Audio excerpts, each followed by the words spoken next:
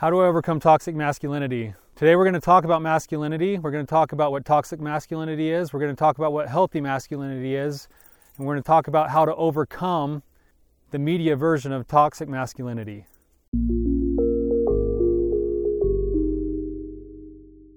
What's going on, you guys? I'm Tyler, your wandering therapist, out here on a beautiful morning. You can hear my dog running by in the background.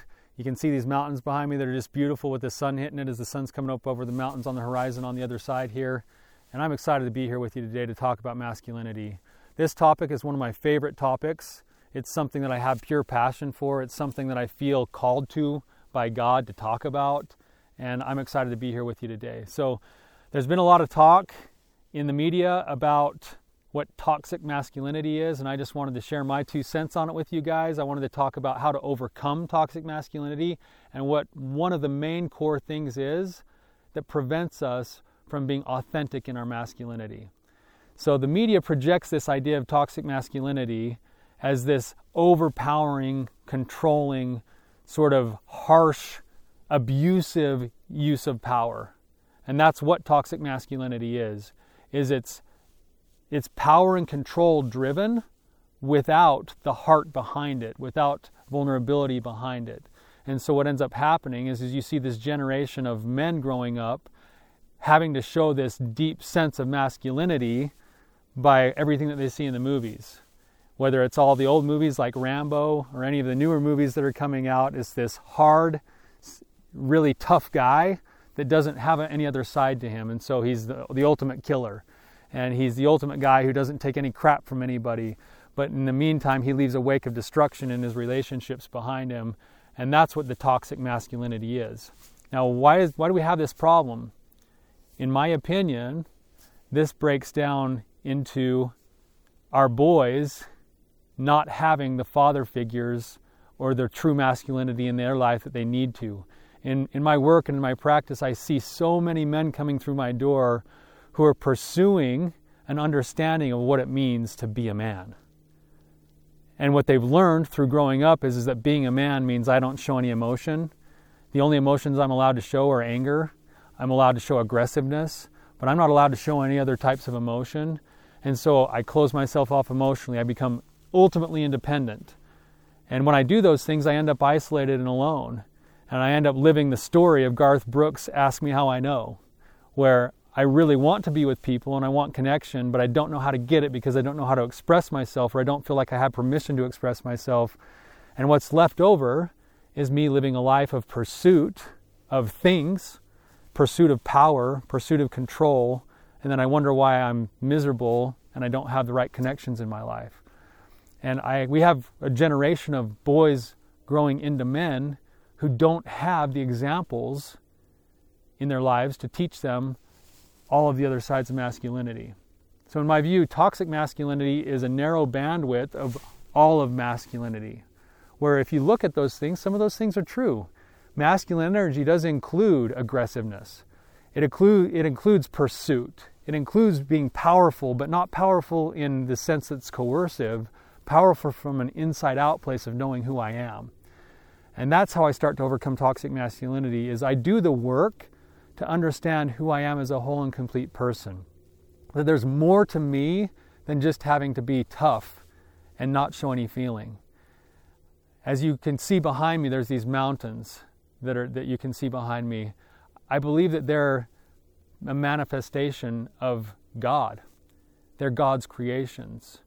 And I believe that we could actually learn something from masculinity when you look at these mountains behind me. You can see that there's this ruggedness, there's this tallness, there's this rigidness, there's this strongness, there's something firm about a mountain. And yet, on the mountainside, you can also see the beauty of nature. You can see the green of the evergreens. You can see the trees that are delicate with their branches that are actually built onto the mountainside. And I believe that that's similar to how we are as men, is that we have these other emotions and feelings inside. We have the ability to connect and show empathy and understanding at the same time that we have the opportunity to show up in our lives and in our relationships from a place of strength. And we get a chance to offer that strength to the people in our lives. And that's the shift. Instead of using our strength to take, to control, to consume, to be coercive, we need to learn how to understand who we are and use our strength to offer it to those people in our lives. That moves us from being toxic to being healthy in our masculinity, to understanding that we were designed as men to do certain things. John Eldredge outlines in his book, Wild at Heart, he outlines that we as men, we need 3 things to be whole and complete men, and I believe these things are true. We need an adventure. We need something that brings us to life, that allows us to go and experience something new and explore things. We need a battle. We need something to test ourselves against and to fight against, and something that gives us purpose and meaning. And then we also need to learn how to cultivate and revere and respect beauty. And we can't be whole and complete men unless we're pursuing all of those things in our lives. And where toxic masculinity goes wrong is that it spends all of its time on the one end, at an extreme end of that aggressiveness, and it neglects all of those other beautiful things that make us whole and complete men. So if you're watching this video, I'm going to challenge you to look at those areas of your life. Is there something that's missing in your life? Are you so cubicalized in your life that you're just going to work, doing your duty, and you don't have an adventure in your life? You got to go find an adventure. You got to go do something that makes you feel alive again. You know, maybe you're one of those guys that does nothing but adventure, and it's time to actually look at your life and say, what purpose and meaning do I have? What did God intend me to become? How does He want me to use myself for the benefit of other people? Maybe I need to go and find some purpose, right?